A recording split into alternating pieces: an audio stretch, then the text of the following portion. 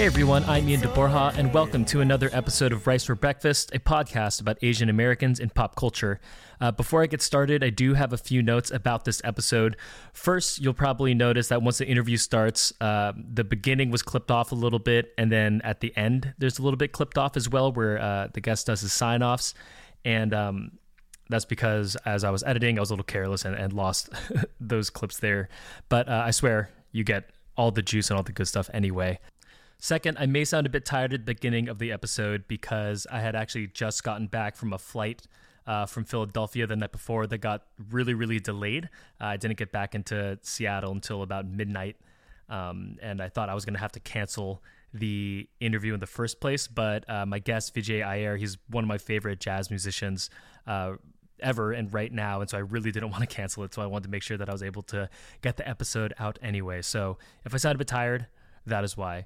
Moving on, so in Asian American news this week, Nickelodeon recently revealed that Joshua De La Cruz, a Filipino-American actor, will be the host of the new series/reboot, Blue's Clues and You. This is obviously really exciting news as it gives young Asian American kids the opportunity to watch a show that features an Asian American as well. De La Cruz said himself, "I didn't see anyone who looked like me on American film and television. More specifically, there weren't any Asian actors that played Americans.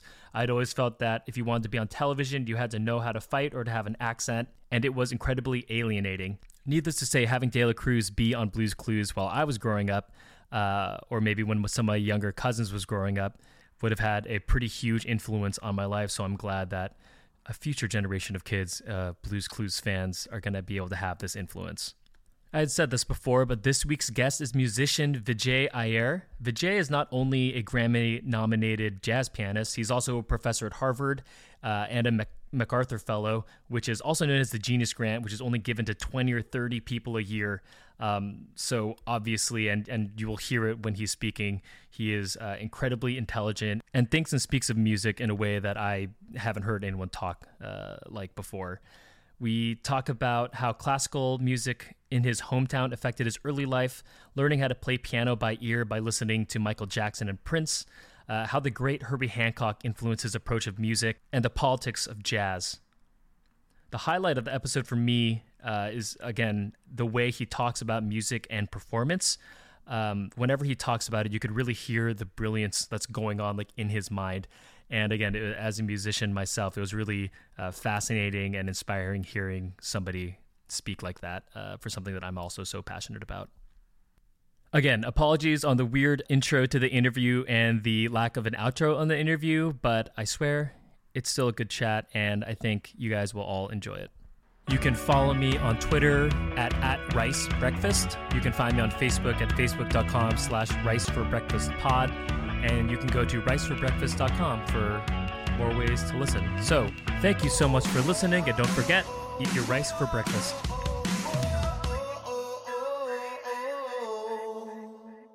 Well, I grew up in Rochester, New York, which is it's a few hundred miles from New York City. Mm-hmm. It's a kind of a small but busy town. There's a lot of music there. Especially classical music, and so I kind of grew up with,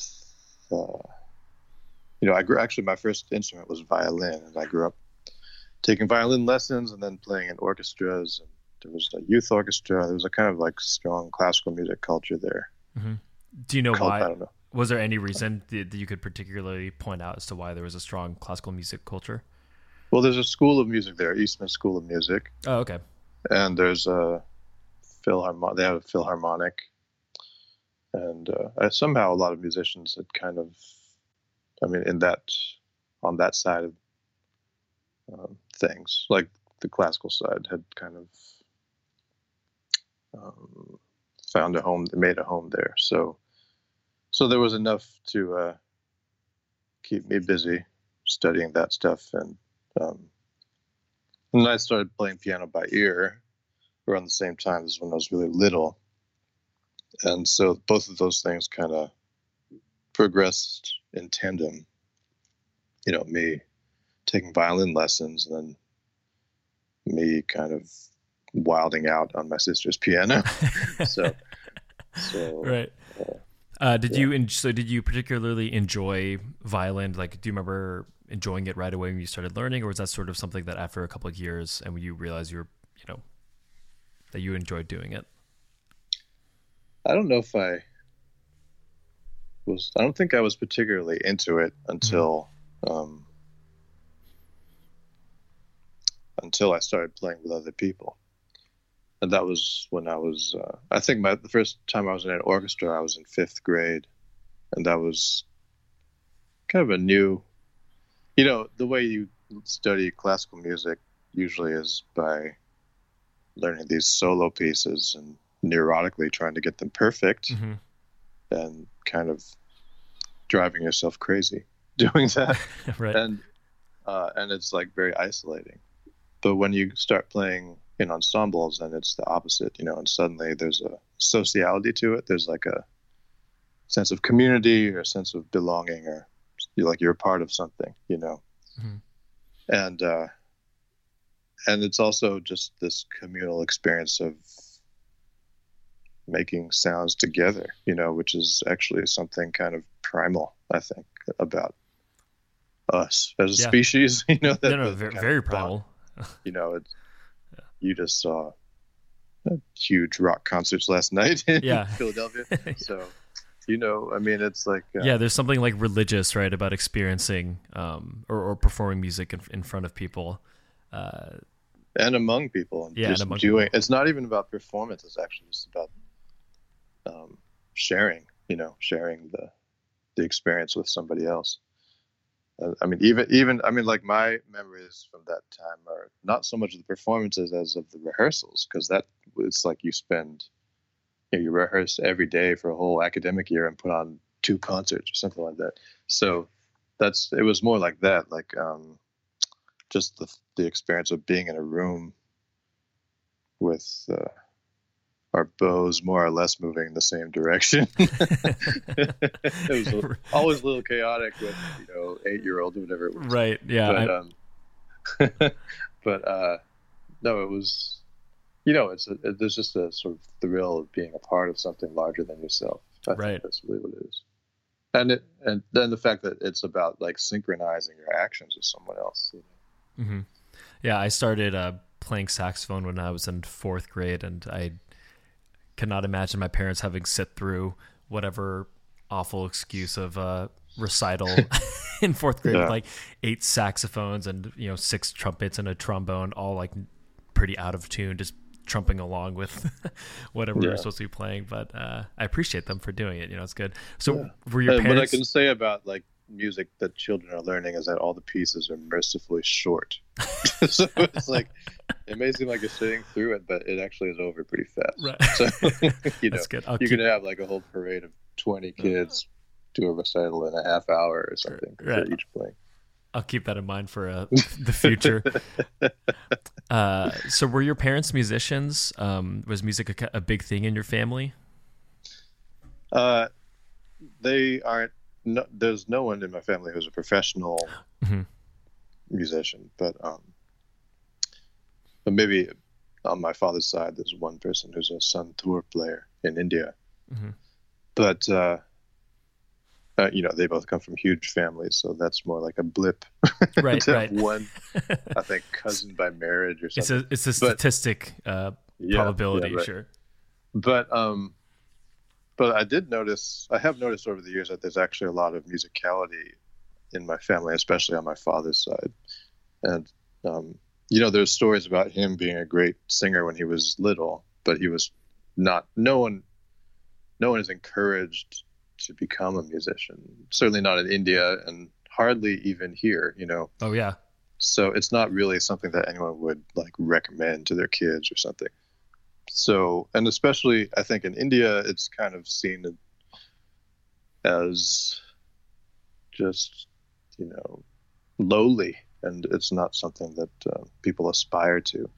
It's also seen, it tends to be at least in Indian classical music, it's like you are born into a musical family and then you just take up the family trade, you play tabla because your father played tabla and because his father played tabla and so on, like you're part of this lineage. So, and then anyone else, most people are not born into a situation like that. So then music making is kind of this alien pursuit. So I don't know. I mean, I think it's just not something that was valued enough for people in our family or in most families to pursue. It's a pretty rare thing. Yep. And it's just kind of discouraged in general. Culture. Yeah, I think a lot of people can feel that way about their. Did you happen to see the movie Coco, the Pixar Disney movie? My daughter just saw it, but I haven't seen it. Okay, yeah. I mean, the plot line is actually something very similar to that. I thought it was really good. It was a good watch. What's funny is that I do a lot of interviews with white guys, basically. Like a lot of white men interview me. And a common question they ask is like, what did your parentheses Asian parents think when you became a musician? Uh-huh. And the cliche is that like no Asian parent would let their kid become a musician. Right. But then I just sort of usually have to turn it back on them. Like, well, what would you do if your kid became a musician? Because that's the real question, right? Like, who actually wants their child to have this kind of precarious career in the arts in the United States? Right. Did you ask to play violin when you were younger, or did you? Was that again something that your parents were? They had the instinct sort of to have you play and learn. I don't know. I mean, I was 3, so sure. Yeah, I guess the story is that day I said I wanted to play violin. I don't know if I would have said that on another day, or if I had some affinity for it because it begins with V and my first name begins with V. Sure. Like, I don't know. Could have been any reason, but the other thing is that my sister started piano at the same time. She's a few years older than me. So I think it was that they were trying to get both of us involved in music together. And so it was maybe about doing something complementary. And her name begins with P, so she got to play piano. I don't know what it was about. But, the alliteration sounded nice in your family. Exactly. Vijay, the violinist. Yeah. She was 6 and I was 3. So got it. So, and then inevitably being the little brother, I just started playing her piano. Of course, yeah. And you started learning by ear. Do you remember?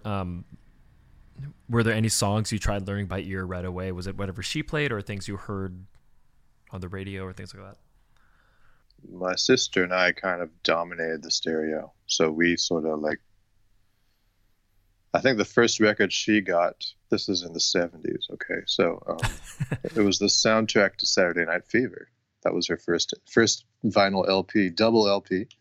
And so she used to play it a lot. And so I probably one of the things I did was try to play melodies along with that, on the piano. I ended up,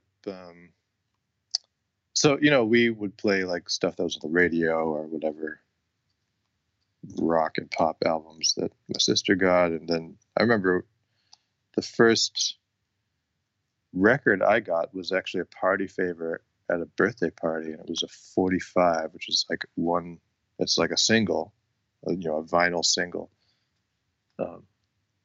of this song called Electric Avenue by Eddie Grant. Yeah, it's a classic. Yeah. Yes. So, and then I was like into Michael Jackson, who was a giant, he was like towering. Yeah, amazing. You have that great rendition of Human Nature. Human Nature, yeah. Because that hit me pretty hard when it, like all of his stuff, Off the Wall, and the stuff with Jackson 5.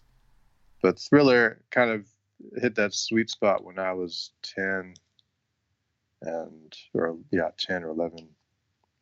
I think 10. Because Purple Rain came out around that time too.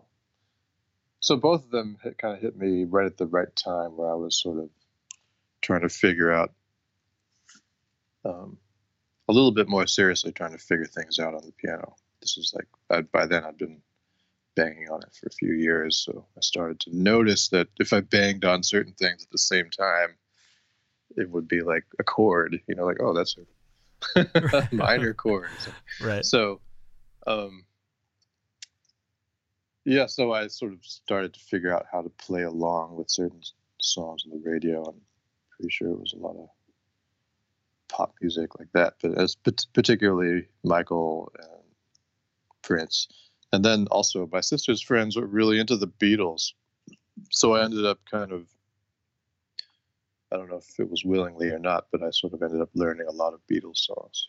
It's funny. I think a lot of the Beatles were kind of the same way, right? Like there's that story of Paul McCartney and John Lennon. They were listening to a song on the radio and they couldn't figure out like what chord it was. So they, took a bus to downtown Liverpool and had to go to this music shop where it's like, what is this chord? And the music teacher's like, oh, this is like a A minor 7. And they're like, oh, like finally we put the pieces together. We found the Holy Grail. Yeah, exactly. Yeah, information was harder to come by back in the day. It wasn't like you just ask Siri or something. Right. Looked up tabs. Like, Alexa, play me an A minor 7. And were you interested in jazz during this time as well, or have you listened to it like heavily or seriously? I didn't really know what it was or where. I think it was easier to come by then than it is now. I mean, like, you might see Dizzy Gillespie on Sesame Street. That was sort of how it came across my path, was like, certain major figures in that music would show up on TV. And one of them actually in the early mid 80s was Wynton Marsalis, who, I have various opinions about in terms of his impact and so on, and his kind of perspective on modern music, or on anything other than what he does. Right. But I will say that he was a kind of like evangelist for the music in a way that actually drew a lot of people in and still does. And I was one of them. So I would say that when I was, in middle school or early high school, I was, affected by his presence in the world, by his music, the music he was making, and the kind of path he was forging. Even though it was a very kind of neoconservative and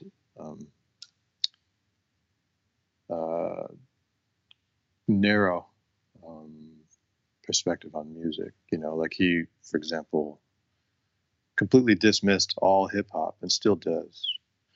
So, and I was listening to hip hop by the time he was saying stuff like that. So, I was into Public Enemy and Tribe Called Quest, and even before that, like Run DMC and Stetsasonic, and so to hear somebody who's this kind of respected figure wearing a suit on TV saying that hip hop's not music it was weird. Right. And it's even weirder now, 35 years later, to see somebody doing the same thing. It's really, it starts to feel a little self-serving, Sure. So I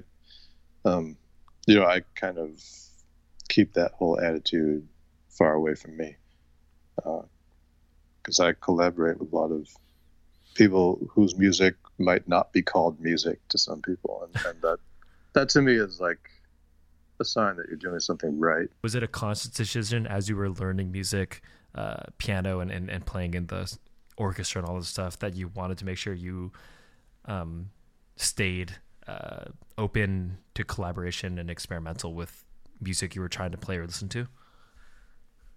And I was just checking out whatever was on the radio, or at the time, even whatever was on MTV. And like one of the things that was on MTV very early was Herbie Hancock's video for Rocket. For Rocket, yeah. Which is, I don't know what you'd call it. It's dancing robots and a guy Yeah. playing a synthesizer that hung over his shoulder, and he had a helicopter mic on for some reason. like when he would sing into it, it would sound like a robot. So those, like I didn't know what was big going glasses too, right? Yeah. Yeah. So and then a few years later, I find this record. Not even a few. Like I don't know. It would have been 84 or 85. Found this record called Herbie Hancock Quartet. I'm like, wait, the same guy from Rocket has a, what's this? Why is he in the jazz section of the library? And so I pulled it out, and it's a quartet with this bassist named Ron Carter, this drummer named Tony Williams, and this trumpet player named Wynton Marsalis. Like, okay, so this is the same, it looks like the same guy from the video. Mm-hmm.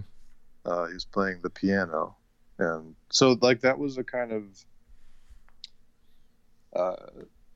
it laid out kind of like, well, okay, I guess you can do whatever you want. Like no one's stopping this guy from, basically tearing down the Grammys with his live performance of Rocket, with dancing robots that then suddenly start breakdancing and turn out to be human beings. Which is like, you should, if you haven't seen that performance, it's like one of the greatest televised moments of the 20th century. But then like he can turn around and make this quartet album, acoustic, so jazz, like whatever that is. I didn't really know what that was, but it seemed like it was part of the same universe, So it wasn't apparent that there was something you were not supposed to do. It was like, well, this guy just does whatever he wants. And then also Sting, who was the bassist and lead singer of the Police, had his little solo project where he was playing with Branford Marsalis, who was Wynton's brother, and with like Kenny Kirkland, who was this amazing piano player. And so it seemed like there was quite a lot of fluidity across these different musical communities. It didn't seem like there was something that some people weren't supposed to do or something like that. So I guess I just wasn't really concerned ever with like what I was doing what I was supposed to musically, because it didn't seem like anyone else was either. No, that's great. I mean, for Herbie Hancock, I kind of had a similar experience. Like I had heard Cantaloupe Island, I think probably the first time I was introduced to him, and then not too long after that I heard Actual Proof, and I was like, oh my god, like what is like yeah, that's some of the baddest shit ever. Yeah, I finally got to see him live. My wife took me for my birthday this last year, and getting to see actual Proof live just completely like blew my mind. I mean, it was like one of the coolest like experiences I got to see. He came to visit my class one time at Harvard, and we asked him about this word jazz because it means so many different things to different people, and he basically said, well, that word can mean whatever we want it to mean. And that was kind of empowering. I mean, I keep my distance from that word in general because it sort of depends on who's using it and why. Usually they use it to kind of limit you, to say like, oh, so you're basically just a jazz musician, right? Right. Something like that. And historically, especially African-American musicians have mostly rejected the term. Like it's not really of any use to anybody. It's certainly not to the artists themselves.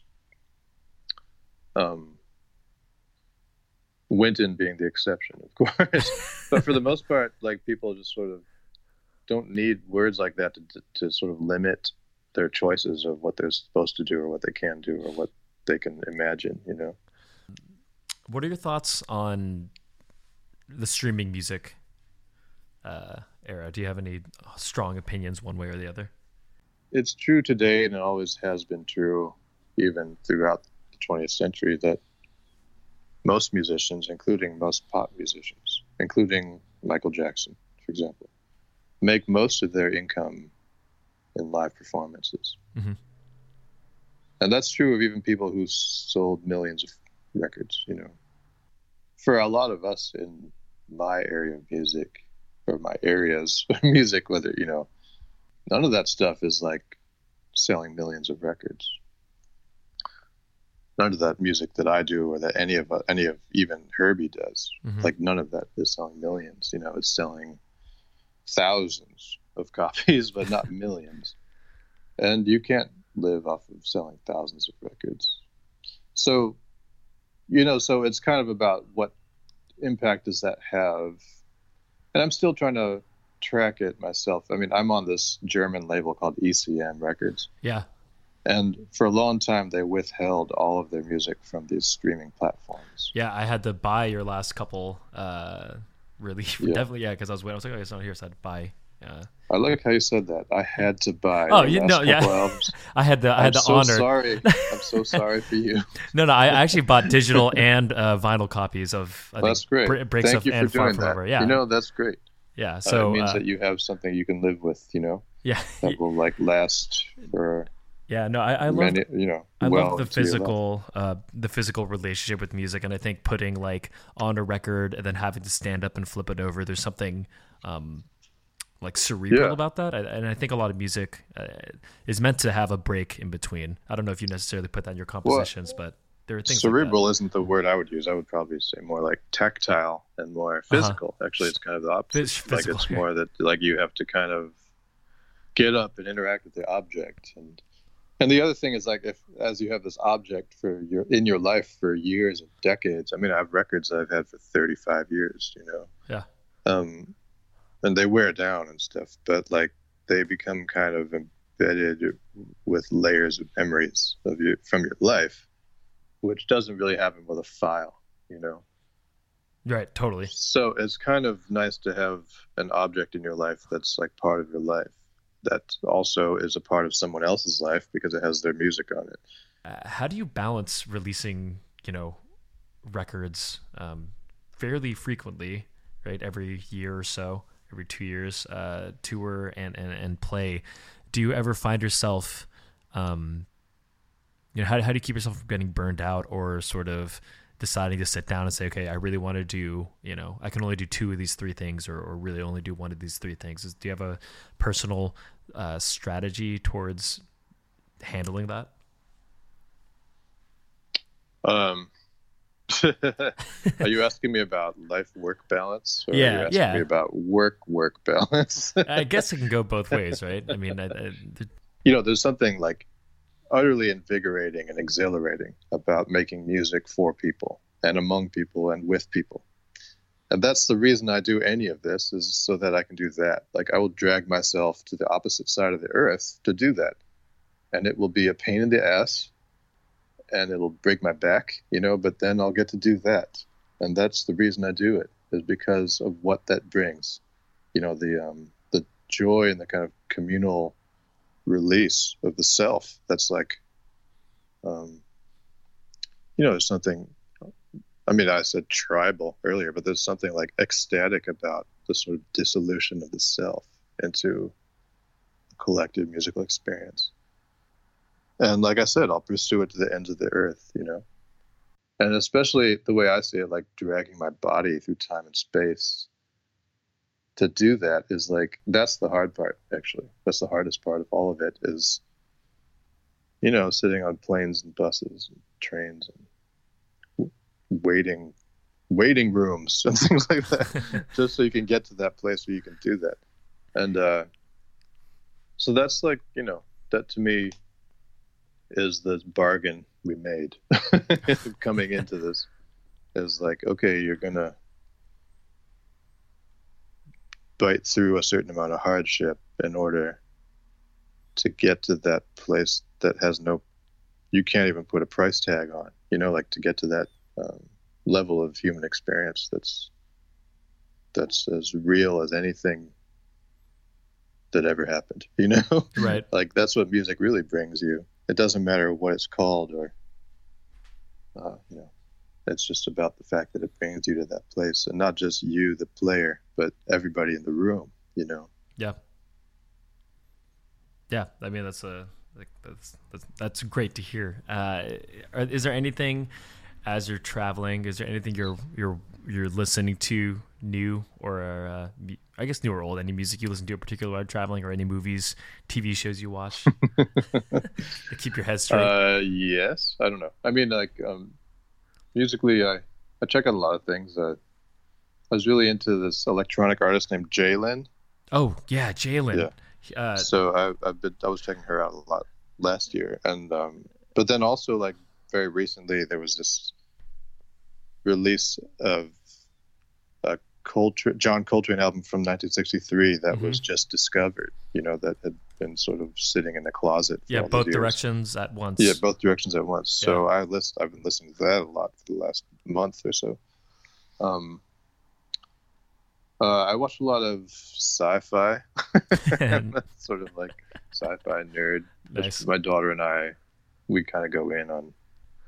There's a show called The Expanse. Do you know that show? Yeah, I'm familiar. Yeah, sci-fi, right? Or no longer it's sci-fi. Actually, Amazon now, I think, or it's about to be Amazon. Yeah. Well, right. The first 2 seasons are on there, but yeah, I guess they got canceled and then picked up by Amazon or something. So it's scientifically as accurate as they could possibly be, which is like beyond anything you see in any space shows or films. There have been all these science fiction shows and films that use the multiverse theory. So it's like you watch a whole season of a show and then they're like, psych, that was just in a parallel universe. We're going to start over. Forget all of that. We're right, actually it's a cop out. It's like that's pretty cruel. It's like very disingenuous to sort of put viewers through that emotional arc and then just like pull the rug out. Right. So I appreciate the fact that this is actually very basic science that's being thought through to by which I mean like ballistics and like the Newtonian mechanics of like orbits around masses and things, and the effects of radiation, the effects of different amounts of gravity on the body, and basically all these characters sort of live through all of that, and that's part of the story. It's like it's much more plausible, and you kind of feel like this could happen. Right. So that's interesting to you. That's good. I guess it's maybe just like my past life as in physics kind of coming back, but it's also just like this is stuff that we learned in high school that should still hold when you get into science fiction, Right. So I think people who don't listen to jazz don't understand how rooted in politics and identity, maybe identity but not politics, jazz is. And I think among a lot of current jazz musicians, I think I see you pop up the most in speaking out about kind of this current state of politics. So do you have a quick thought around the music you make as a form of protest music or a form of political voice that you think people could benefit from hearing? I think the basic fact is that this music that's been called jazz for a century is black music. It comes from black people.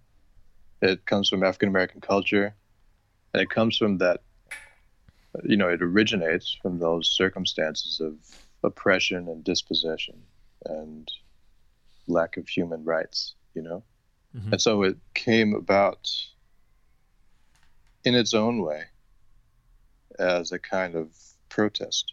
It's protest music from the beginning, in the sense that it's like an assertion of human dignity and human agency under circumstances that would deny its practitioners those rights, So that's basically where it comes from. It is black music, and in that sense, it has very much in common with hip hop of today and with soul music of the 70s. It always has, and for us as people of color who are not black, we have to figure out our relationship to that. The reason I'm in this area of music is to make contact with people across difference. So that involves, both kind of understanding the underlying forces that gave rise to it, which are the same forces that gave rise to the movement for Black Lives, for example. It's not about whether you, quote unquote, understand jazz or something. It's actually about whether you care about human beings, no matter who they are, no matter what their background is. and especially whether you accept the fundamental humanity of Black people. And if so, might they have something to say to you? And will you listen?